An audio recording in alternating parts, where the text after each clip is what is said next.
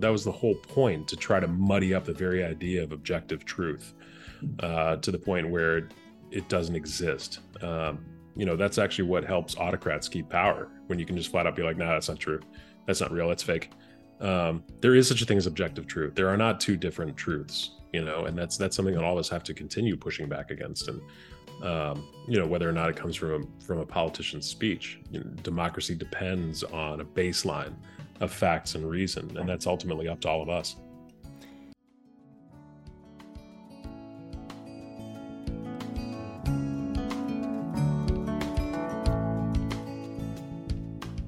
Welcome to the Vermont Conversation. I'm David Goodman.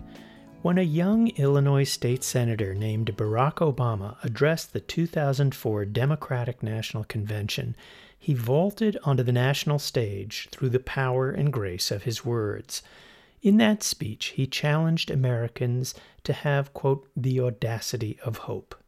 Obama went on to become one of the great political orators of our time. Obama has had a silent partner for this oratory. In 2006, a novice speechwriter named Cody Keenan joined his team. Keenan wrote alongside Obama for 14 years, rising to become the chief White House speechwriter. He continued collaborating with Obama, spending 4 years helping the former president write his memoir, A Promised Land. Keenan now runs a speechwriting and communications firm and teaches a popular undergraduate course on speechwriting at Northwestern, his alma mater.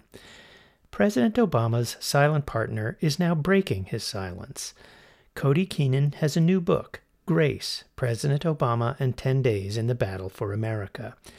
The book focuses on a fraught period in 2015 during which the U.S. Supreme Court ruled on marriage equality and the Affordable Care Act, and a white supremacist murdered 9 people in a church in Charleston, South Carolina. Obama delivered the eulogy at the church following the massacre, famously singing Amazing Grace. Let's start with a clip of that presidential performance of Amazing Grace. If we can find that grace, anything is possible. If we can tap that grace, everything can change. Amazing grace, how sweet the sound that saved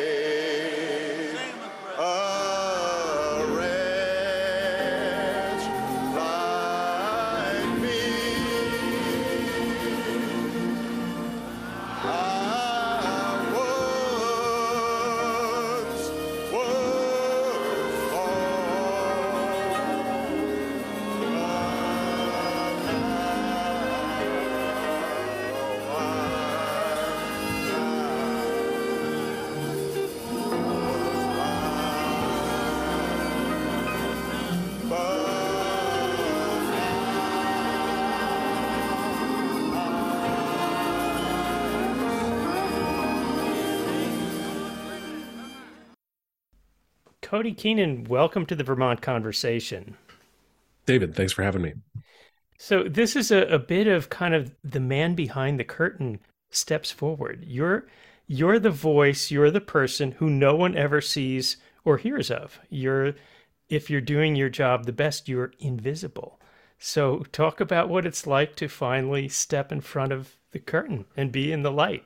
Yeah, you're revealing me as a hypocrite right off the bat.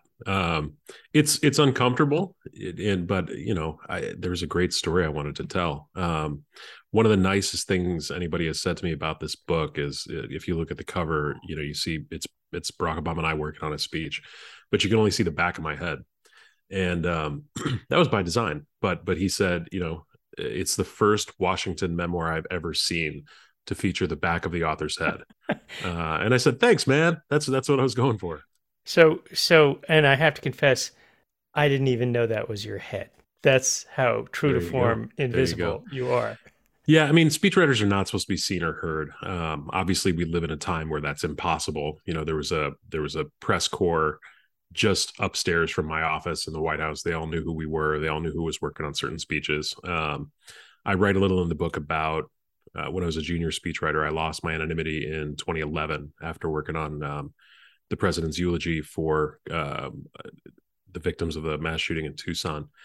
And we were flying home from Tucson on Air Force One late that night. And I was up in the front cabin, it was probably around midnight, just having a couple beers. And I think we were watching basketball. And in the back cabin, Robert Gibbs, the press secretary at the time, was briefing the press. And I saw this the next morning in the transcript. One of the reporters said, who worked on that speech with the president? And he said it was me, and he spelled out my name. And I had told my boss, John Favreau, my predecessor as chief speechwriter, that I was going to sleep in the next morning, just because we got home around 3 a.m. And I woke up to about 400 emails, which is more than usual, and a bunch of missed calls, including, Savannah Guthrie had called to ask if I'd come on the Today Show. And I'm like, what on earth happened overnight? And that's when I discovered this had happened. So it's a little nerve-wracking to lose your anonymity like that. Isn't that never supposed to happen? Like for the voice of the president to be revealed is to suggest that the president didn't choose his own words. It's not supposed to happen, and it's certainly not supposed to happen for a junior speechwriter. It's just, it's the press corps. It's having 24 hours to fill across cable news. They just, they need something at all times. So I always felt a little sheepish about it, not just having my name out there, but there is no speech that I've ever worked on for the president that was 100% my words and my words alone. I always got great edits from my fellow speechwriters on our team, from other people on staff, and certainly from President Obama. So I would always feel a bit sheepish about that. I write about this in the book too. Whatever stats I've earned was never mine alone. So to get credit and praise for it actually never felt good. It usually made me feel guilty. So I did not write this book in order to try to get more in the public eye. I wrote it because it's a remarkable story on its own, and because it really revolves, all the events of the 10 days in the book revolve around who we are and kind of these ongoing battles that we're going to be fighting for the rest of our lives. So let's talk a little bit about that story. You have worked with President Obama for 14 years. Talk about how you first met him and how you first came to work for him. I first came to work for him. I'd worked for Ted Kennedy for 4 years. And there was a woman in his office named Stephanie Cutter, who was kind of a mentor of mine. She also mentored John Favreau, and she introduced the two of us early in the 2007 campaign, and he was just drowning in work. He'd worked with Senator Obama in the Senate. And they're probably writing maybe 2 speeches a week. And then as soon as the campaign starts, you're writing 4 or 5 a day. So it was actually his desperation that helped me get that first job on the Obama campaign. But I didn't meet President Obama until 2 years after he started running for office. I spent all that time in Chicago while he was out campaigning. And the first time we met was in the Oval Office on January 22nd, 2009, which is, to meet him when he's sitting behind the desk that you've only seen on television is a pretty terrifying experience. But then obviously we worked together for 12 more years after that, I think. How can that be? I mean, the intimacy of your relationship as, sort of being the voice of channeling him, doesn't that require, kind of being in his physical space, getting to hear how he thinks and moves?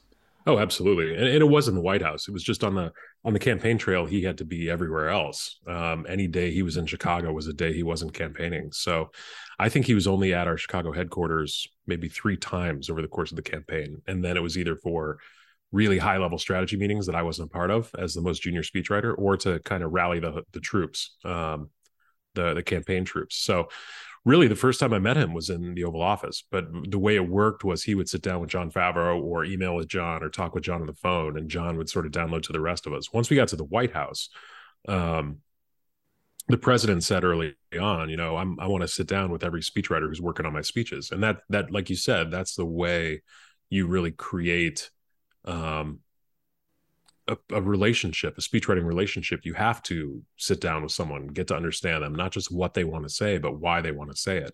And that takes a long time to really get to understand somebody. So for the first 2 years I was writing for him on the campaign, that was mostly mimicry. And then John would step in and edit. But it was only, when I started dreaming in Obama speak, is when you finally feel like you've gotten it right. And what I mean by that is, if you've ever spent any time abroad, I studied abroad in Spain in college, and the first time you dream in Spanish instead of English, you're just like, whoa.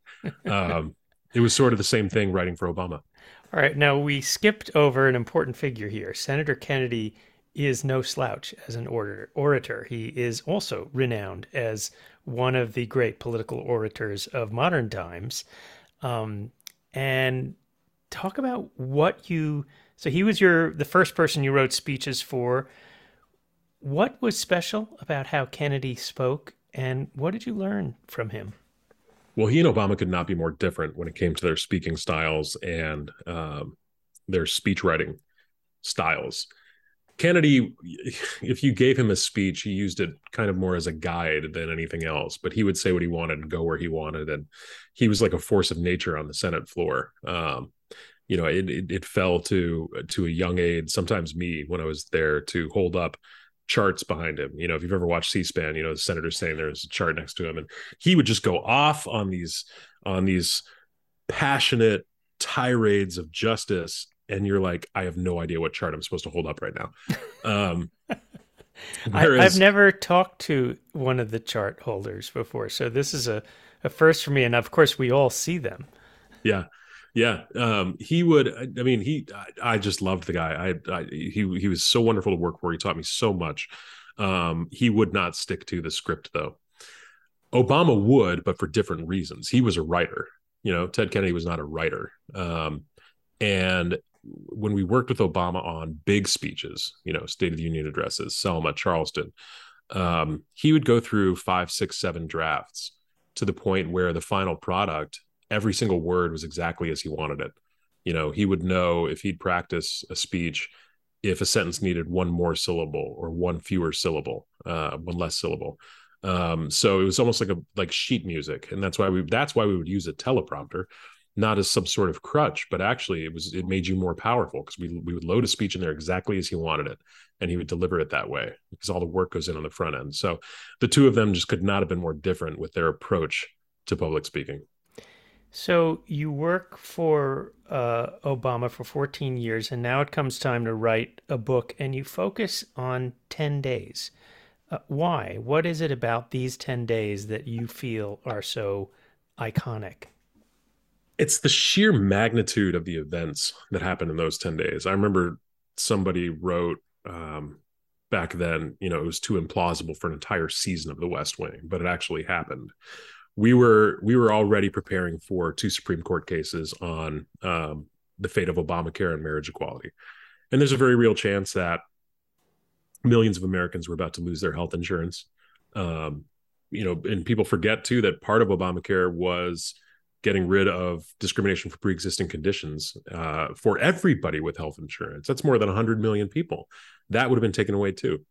We're also, there's a very real chance the Supreme Court will tell millions of Americans that they can't marry who they love, gay Americans.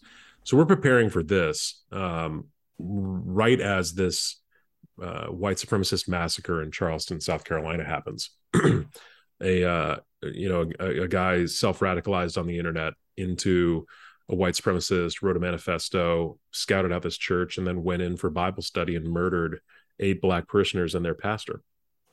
And this threatens to, we've been through a bunch of mass shootings, but this is different. This is one that kind of threatens to tear open some of the country's deepest unhealed wounds. And the murderer even said he wanted to start a race war. That was his explicit purpose. So now we're grappling with this and what the president should say and whether or not he should give a eulogy at all. And he didn't want to, and I didn't want to write it. And all these events together, ultimately, obviously we won those Supreme Court cases, and the president gave a eulogy where he sang Amazing Grace. And all that was in 10 days. But each of these events all spoke to who we are as Americans and what we believe in, whether or not we actually believe that all of us are created equal, and what we're willing to do to make that true or make it not true. It's so interesting to read and hear you talking about mass shootings, talking after mass shootings, turns out to be kind of a constant for a president. What is there to say, and why did President Obama just not even want to do it after Charleston? Yeah, how awful is that it becomes something you have to do so frequently? It's, when we were young speechwriters going into the White House, you think about State of the Union addresses and inaugural addresses and moonshots. You don't think about eulogies. Um, we had done so many by that point, that he just didn't want to do another one. And this goes back a few years earlier to the mass shooting in Newtown, Connecticut, which is 10 years ago now, if you can believe it. 20 little kids, 6 years old, were murdered in their classrooms, along with 6 teachers who died trying to protect them. And the president put aside his second term agenda. He'd just been reelected to try to do something about guns. And Republicans blocked just a vote on universal background checks on the Senate floor, with the parents of the little kids looking on from the gallery. And that's about as cynical as I've ever seen Barack Obama. And it was one of the 3 times I've ever seen him angry. And he said, the next time this happens, what do I do? I don't want to speak anymore. If we've decided as a country we're not going to do anything about this, then I don't want to go out there and end each cycle after a mass shooting by giving a eulogy that gives people permission to move on, because we should not move on.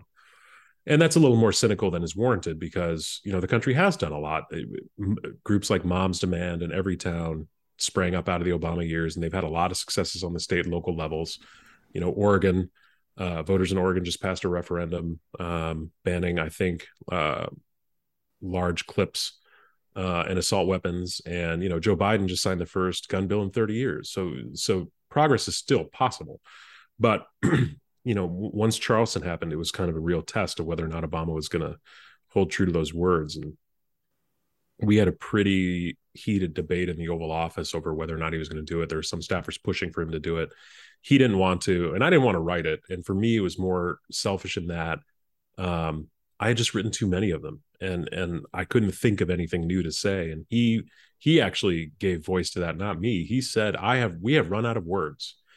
And he pointed at me and said, I have nothing left to say to you. And I said, no. And it was the first time I joke in the book that he'd used me as a human shield instead of a punching bag in a situation like that. But what ultimately brought him around was what the families of the victims did down in Charleston 2 days after the massacre. The killer was arraigned in court, and one by one, they all stood up and faced him. This is the person who had just murdered their parents, their children, their siblings, and their pastor in just the worst possible way. And one by one, they forgave him, which I was stunned by, just staggered by it. And the president said, that shouldn't be surprising for anybody who's got some experience with the AME Church. Grace and forgiveness are fundamental tenets of the AME Church. So if I go down there and speak, and as soon as he says that, he's thinking he's going to do it. He said, if I go down there and speak, that's what I want to talk about. Talk about race, talk about guns, talk about the Confederate flag, but wrap it all up in grace. Well, of course, the most famous thing about that speech was not the speech. It was the singing. Yeah. When President Obama breaks out into Amazing Grace. One of the most extraordinary moments in political oratory, political leadership. How did that happen? I wrote it into the speech. I just wrote "Sir, sing here." Yeah. No, that I'm just kidding. That is not the type of thing you do. He added the lyrics the night before as he was working on the speech, and he rewrote about half the speech. And even when I saw what he'd done, he called me back into the White House late that night around 11 o'clock. And I saw he'd added the lyrics, but it still didn't occur to me that he would sing. It should have, but it didn't. I hadn't slept in 3 days at that point. But the morning of, he was still working on the speech. We were on the helicopter heading from the White House to Andrews Air Force Base to fly down to Charleston. And he handed me his latest round of edits, and he said, if it feels right, I might sing it. And again, it just hadn't occurred to me until that moment. And I just looked up at him. I said, you do you, man. Typically I would try to find reasons to, rescue him from himself, say something's too risky, or, let's reconsider this. But in that moment, knowing he was basically going to an AME church service, knowing that morning, the Supreme Court had found a right to marriage equality, and there were just kind of these joyous scenes all over America, step Supreme Court, White House, our own colleagues, our hearts were all kind of full, even though they were heavy, and that we were going to a memorial service for a black pastor had been murdered by a white supremacist. But it felt like, as he put it in the speech, our hearts were open somehow. And for him to sing just felt perfectly appropriate. Did anyone who knew besides you that he was going to sing? So, yeah, well, almost nobody there. We were in the front cabin of the helicopter, which seats 5, and it was the president, the first lady, Valerie Jarrett, Dennis McDonough, who was the chief of staff, and me. And the president it's a 7-minute flight from the White House to Andrews, and the president was editing the speech the entire time. And I had just gotten engaged. I had just proposed to my wife, or my fiance at the time. And so the first lady was just peppering me with questions about, where's the wedding going to be? Did you ask her dad's permission? This and that and that. And Obama finally hands me back the speech when we got there and when he said it. So it was just us 5. And I forgot, because I was so tired and still had to plug his edits in the speech. I didn't tell anybody back at the White House. I totally forgot.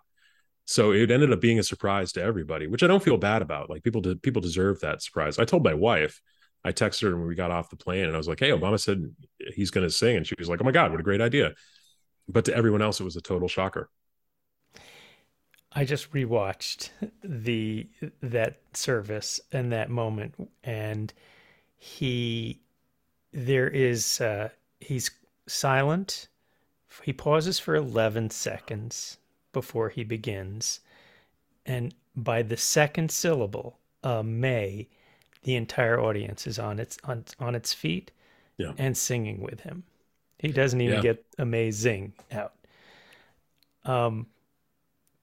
Why the pause? What do you think was going on in his mind? Well, I asked him that because I did not go to the service. I stayed on Air Force One. And that's because he was editing the speech again. He will keep working on his speech up until the last minute. And he had 2 pages to go. And the way, this is 2015, technology has advanced a lot since then. But I was worried that our wireless cards and our laptops wouldn't work, or the signal wouldn't be strong enough. And the last thing I want to do is not be able to print the speech on site. So I stayed on the plane, and I asked the president's body man who's traveling with him, hey, just call in the edits and I'll make them, and I'll send the speech to the advanced team so they can print it. So I watched on television. And so I asked him about that pause, because my first thought was, even though I knew he was going to sing, I was worried everybody else watching would think, oh my God, he's missing a page of the speech. This is so embarrassing. So I asked, was it for dramatic effect? And he said, no, man, you know what the thing about Amazing Grace is? You got to start low. Otherwise, by the time you get to a wretch like me, your voice cracks. So I was just kind of pushing my diaphragm down, getting ready to hit E flat. So thinking about the pauses reminds me of something that you wrote about, which was President Obama talking to you about listening to Miles Davis as a way to write speeches. What is it about Miles Davis? What did he tell you there? Yeah, it was interesting. He gave me a couple pieces of advice in using jazz over the course of my career. One of them was early on. He said, "Hey, read James Baldwin when you're stuck, and listen to John Coltrane when you're not." And the more profound one was with Miles Davis. I'd been working on the State of the Union address, which you unlearn a lot of important lessons about speechwriting while you're writing the State of the Union address, because inertia just grabs you, and everybody wants you to put their policy thing into a speech, and it becomes this laundry list. And I think by 2015, I'd finally cracked the code where it's probably one of the more lyrical State of the Union addresses anybody's ever done. But it's still it's like a brick wall of policy. You have to get everything to work together.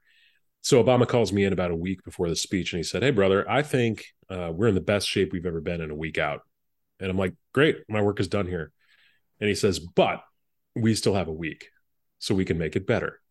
And the thing about the speech is everything's at a 10. Every sentence says something. Every word means something. Everything is in here. And I said, yeah, you know how these speeches are. Everything is in here. He goes, "You're not picking up what I'm putting down. I need some of this speech down at an 8, a 6, a 4, a 2.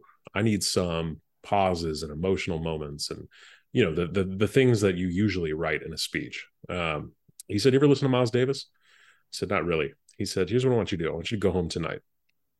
I don't want you to do any work. I want you to pour yourself a drink. I want you to listen to some Miles Davis." Because the thing about Miles Davis is it's the notes, it's the space between the notes, it's the silences, it's the notes you don't play, because they say something too. So I want you to come back here tomorrow and find me some silences. And I got it. That is what good speech writing should be. But a State of the Union address is often where good speech writing goes to die.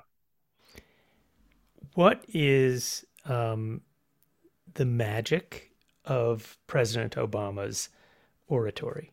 Why is he so powerful when he speaks? Decode that for us. There's no one trick to it, really. The first thing I'll tell you about it is probably the most surprising and the most obvious. It's that he talks like a human being. He doesn't get too lofty. There are times that call for that. But he talks to people on the level. He talks colloquially. He will actually edit down things that seem too lofty or too big. And that's something too many politicians forget, especially Democrats, who are prone to jargon and phrases that they think poll test well, but often don't sound like the way human beings talk. And a corollary to that is honesty. And by that, I don't mean not lying. I mean talking about things the way that real people talk about them. I write in the book that one of the most radical things a politician can do is tell the truth that everybody already knows, because that sounds radical because you don't hear it from people a lot, and this takes me back to the first campaign when he decided to give a speech on race during the primaries after his pastor had said some pretty awful stuff. That is not something a political strategist would tell you to do in the heat of a campaign. Hey, why don't you go give an hour-long speech on race? That's something that only Barack Obama would want to do. And he was, kind of brutally honest in that speech in a way that just felt so refreshing, because no other politician had talked that openly and honestly about race before. So that's really where most of the magic comes from. It's not from deep thoughts nobody else has ever had. It's not from, pulling deep cuts out of scripture or James Baldwin. Those are all flourishes you can add to a speech, but it's just kind of reaching into the American people and just talking to folks where they are. That's something too many politicians don't do. Cody, among the many things that's part of your job is you just hang out with the president a lot. What is Barack Obama like? One of the great things about him is he's exactly the same when the cameras are on as when they're off. The only difference is he's a little more profane when the cameras are off. But otherwise, what you see is what you get. And, that's what makes him such a good boss. I told the story of he could have lit into me for not giving him a perfect draft of the Charleston speech. Instead, he built me up, and that makes a big difference, especially for a writer who is typically prone to bouts of self-doubt and self-loathing, as most writers are. For your boss to pick you up like that is no little thing. We just had a staff wedding about a month ago in Los Angeles for two people who met while working for the Obamas, and he was there.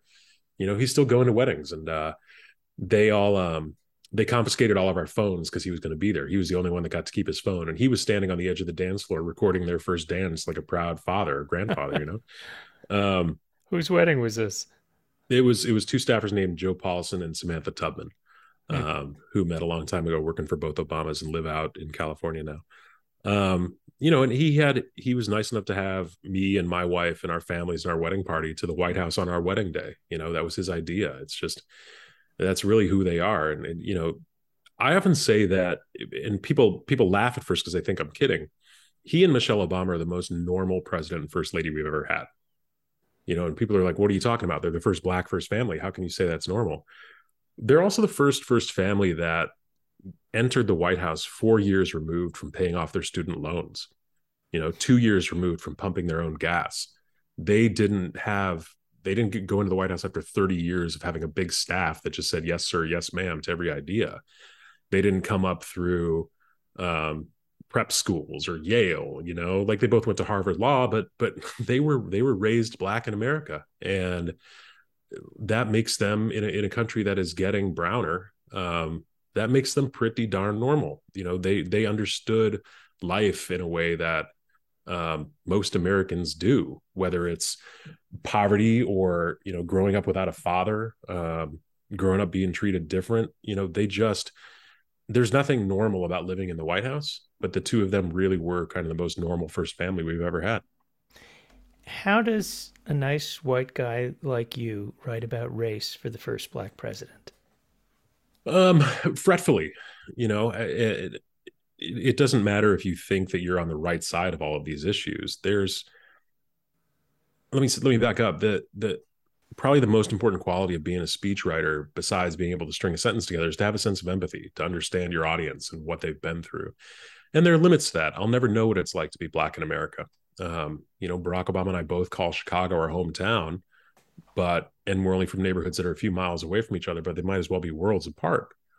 And so I always wanted to make sure I got him a draft that not only lived up to his expectations, but didn't expose me as somebody who didn't understand race in the way that he did, even if there's probably no way I ever could. I mean, he was asked for his ID on Columbia's campus when he was a student there.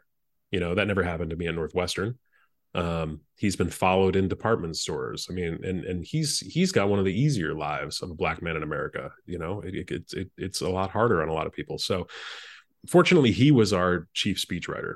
Not me. I had the title, but Barack Obama was our chief speechwriter, and they were his words, not mine. So I would make sure to sit down with him before every speech, and try to pepper him with questions to really get into his head. What do you want to say here? Why do you want to say it? Who are the audiences we're talking to? What's the story we want to tell? And fortunately, they didn't have to be my words shared with the country. They were his. You describe working for President Obama, being edited by him, as effing terrifying. Why? Yeah. Well, because he was such a good writer. I was never nervous being around the most powerful man in the world. I was nervous around being around a damn good writer, and especially when it's your job to write for him, when he is on record saying, "I'm a better speechwriter than my speechwriters."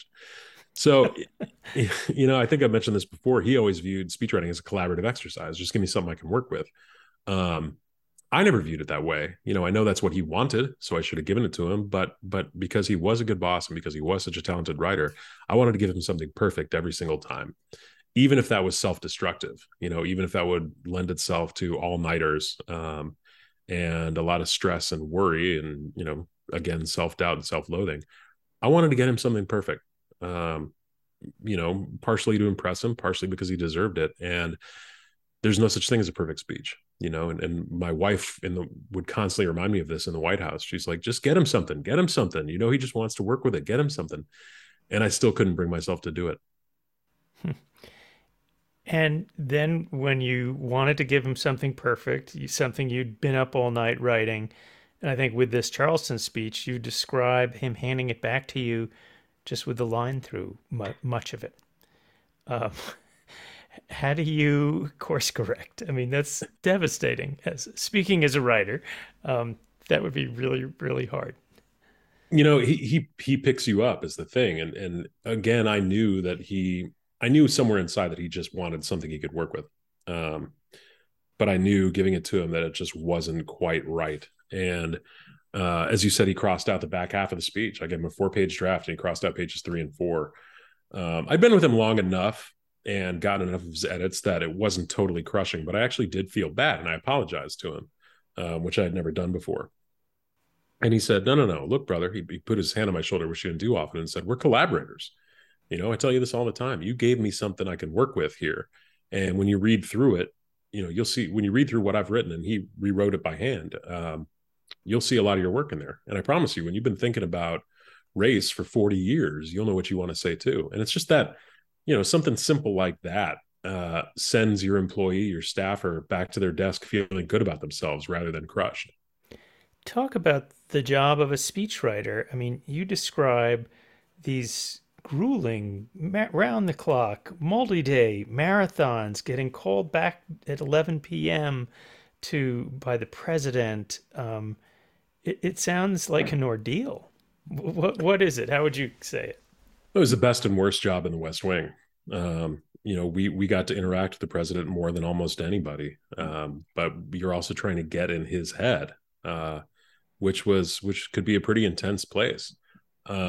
But I also had an extraordinary team of speechwriters. There were 8 of us. 2 wrote for the First Lady, 2 wrote on national security, and 4 of us were just kind of utility players who wrote on everything else. And we had a great team of fact checkers, including my wife. We had a great team of policy experts and communications experts, and just it was a White House that was full of people who loved each other, because we worked together on the longest presidential campaign in history, and that just kind of forged us into a family, and sometimes quite literally, like me and my wife.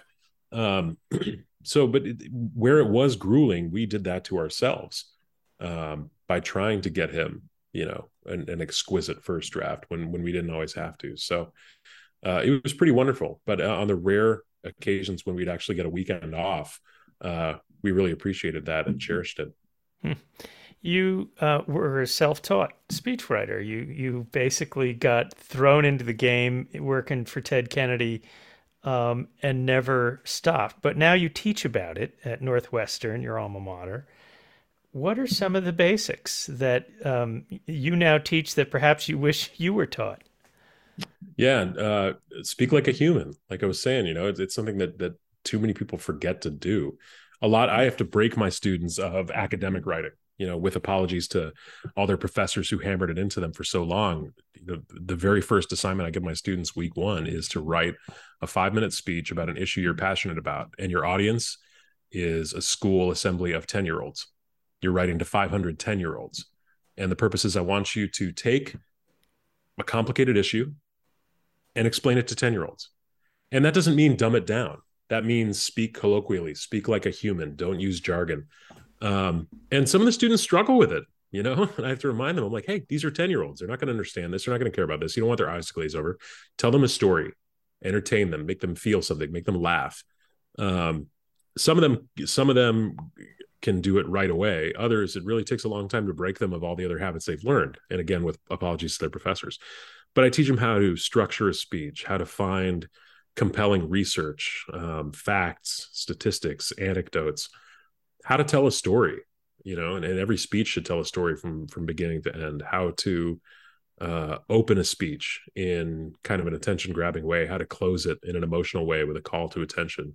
It's hard to teach people a career of speechwriting in just 10 weeks, but it's a lot of fun.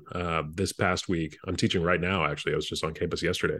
Their assignment for this week was to craft a eulogy for a famous person who's still alive, because I don't want them to be able to cheat by looking at an obituary or whatnot.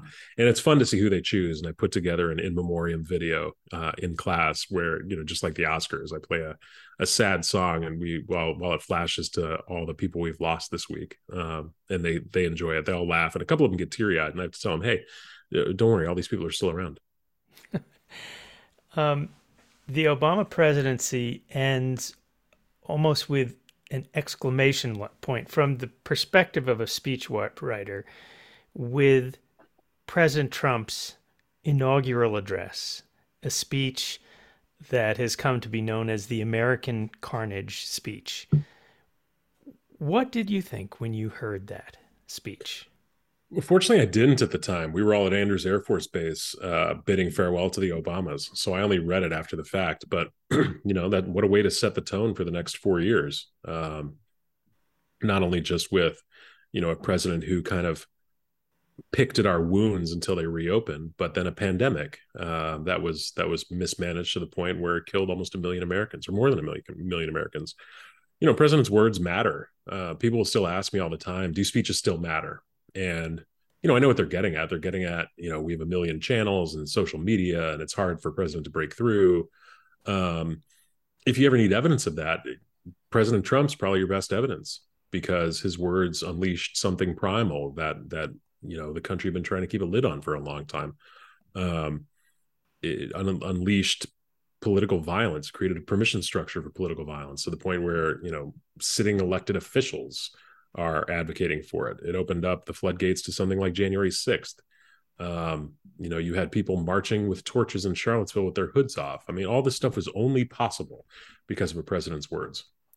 When you read, whatever, American Carnage, what did it signal to you? As a speechwriter, this is the president telegraphing to the country, putting his stamp on his presidency. You've crafted 2 inaugural addresses. We're part of a team. So just your thoughts from the point of view of political speech. I don't really have any, related directly to American Carnage. Like it was nonsense. People knew it was nonsense. It was what he ran on. It's what he'll run on again. That doesn't make it true, and we never knew what his vision for America was. He would say, make America great again. Well, you know what that means, right? It's this 1950s Technicolor version of America that was pretty great for white men, not necessarily anybody else. The Carnage thing is just meant to scare people and get people voting against their own interests. And, the way he wields power, which has taken hold across the Republican Party now, is to use it to punish people. That's kind of their whole entire governing principle now, is to keep people in their place, roll back people's rights, return to that era when, only a few people held power and kept it for themselves, and everybody else had to be kind of kept in their place. And there's no place for it anymore. But he also had a pretty bad week in the midterms, Well, he doesn't think so. He's going to announce for president. He's the only one. He's the only one. His entire party is starting to turn against him now. Now he'll have his base for sure, and he's still the favorite. But to watch his party kind of recoil from him, to watch, Rupert Murdoch's media empire and Trump's own favorite newspaper turn against him and call him a failure, that stings. You think that's going to have any staying power? Don't you think they'll all just come crawling back? I don't know. Losing will change you in profound ways. I heard Maggie Haberman talking about the impact that losing had on Trump, and she said he will not accept that this was a loss. He will say it was a win. And if you just repeat that again and again, and we've seen him do this, he believes that it's true, and the people around him believes it's true. He creates his own reality. So I don't know. I mean, that idea that losing and being shamed changes you does not seem to apply to Trump. Oh, God, I don't care what his own reality is. I mean, he can go live in his little Mar-a-Lago reality forever, thinking he's a winner for all I care. But I mean, losing will change the party in profound ways, and the people who fund the party. You're going to see a lot of infighting in the Republican Party over the next couple of years, I think. The fact that they just got relatively wiped out in a midterm election that was theirs for the taking. You're going to see a lot of people kind of recoiling against the idea of another Trump presidency. Did Trump, he didn't seem to have, he had very few scripted speeches as far as I can tell, and they were all memorably bad. He was not good at them. What is your knowledge of how speech writing, if it even happened, worked in the Trump White House? I have no idea. I really have no idea how it worked in that White House. His one giveaway, he used teleprompters a lot, so you knew that there was something written for him, but he would always give himself away by ad-libbing. His tell was saying, many people don't know this, and it was usually for something that everybody knew except him. He would just expose himself on live TV for not knowing something. I remember during the pandemic, early in the pandemic, he was giving a scripted speech where he said, there's a new flu vaccine every year. Many people didn't know that. No, we all knew that. You didn't. You don't have to expose yourself. Just read what's on the paper, man. Your wife, your now wife, Kirsten, was the deputy director of research, and you write about her job, that she would fact check President Obama's remarks meticulously. You described how she would fireproof things. And I'm reading this thinking, and then she had a whole department. She was the deputy director of this department.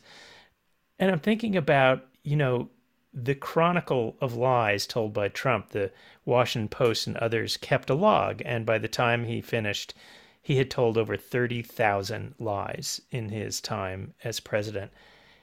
What did that feel like to the two of you and your wife, who were both in the business of, literally losing sleep over getting it right?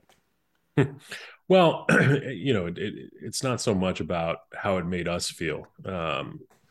it's done something profound to the country and that was the whole point, to try to muddy up the very idea of objective truth to the point where it doesn't exist. That's actually what helps autocrats keep power, when you can just flat out be like, no, that's not true. That's not real. That's fake. There is such a thing as objective truth. There are not two different truths, and that's something that all of us have to continue pushing back against. And, whether or not it comes from a politician's speech, democracy depends on a baseline of facts and reason. And that's ultimately up to all of us. This is a week where we're seeing election denialists losing races all around the country. But that's kind of the glass half full version. The glass half empty is that people like Carrie Lake, Doug Mastriano, people who are, in my mind, kind of delusional about the worldview that they espouse, that they got almost half the votes. They got just shy of half of the votes in America. So you can either go to, rest easy, feeling like, well, they didn't win, or you can sort of cogitate on the fact that an awful lot of Americans ate that hook, line, and sinker. Where do you fall on that spectrum? Well, I actually think our politics has been like this for a long time. I mean, this isn't anything particularly new. The phrase Trumpism is new. But it's not like politics was all gentle and everybody won by 60% until just a few years ago. We've been pretty closely divided for a while now, and will continue to be. And that's why it requires everybody at all times getting involved and engaged. I mean, you see what the power of your vote is just from last week. And there is a direct correlation between people who kind of embraced Trumpism and denialism and Trump losing.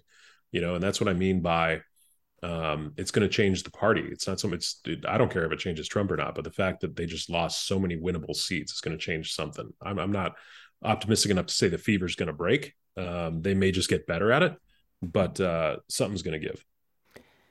How do you feel about the health and fate of our democracy? I feel pretty good about it. And I know how that sounds right out of the bat. Democracy has always been a struggle. We didn't necessarily become a full democracy until the civil rights movement in the 60s. And even then, we may not be there yet.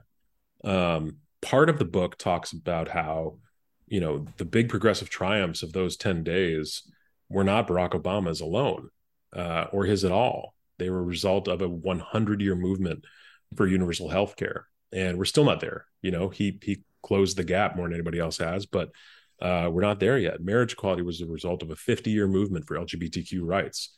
People bled and died for it. And now you've still got a Supreme Court suggesting they're going to look at that again and maybe take away that right. It is a constant struggle. It always has been.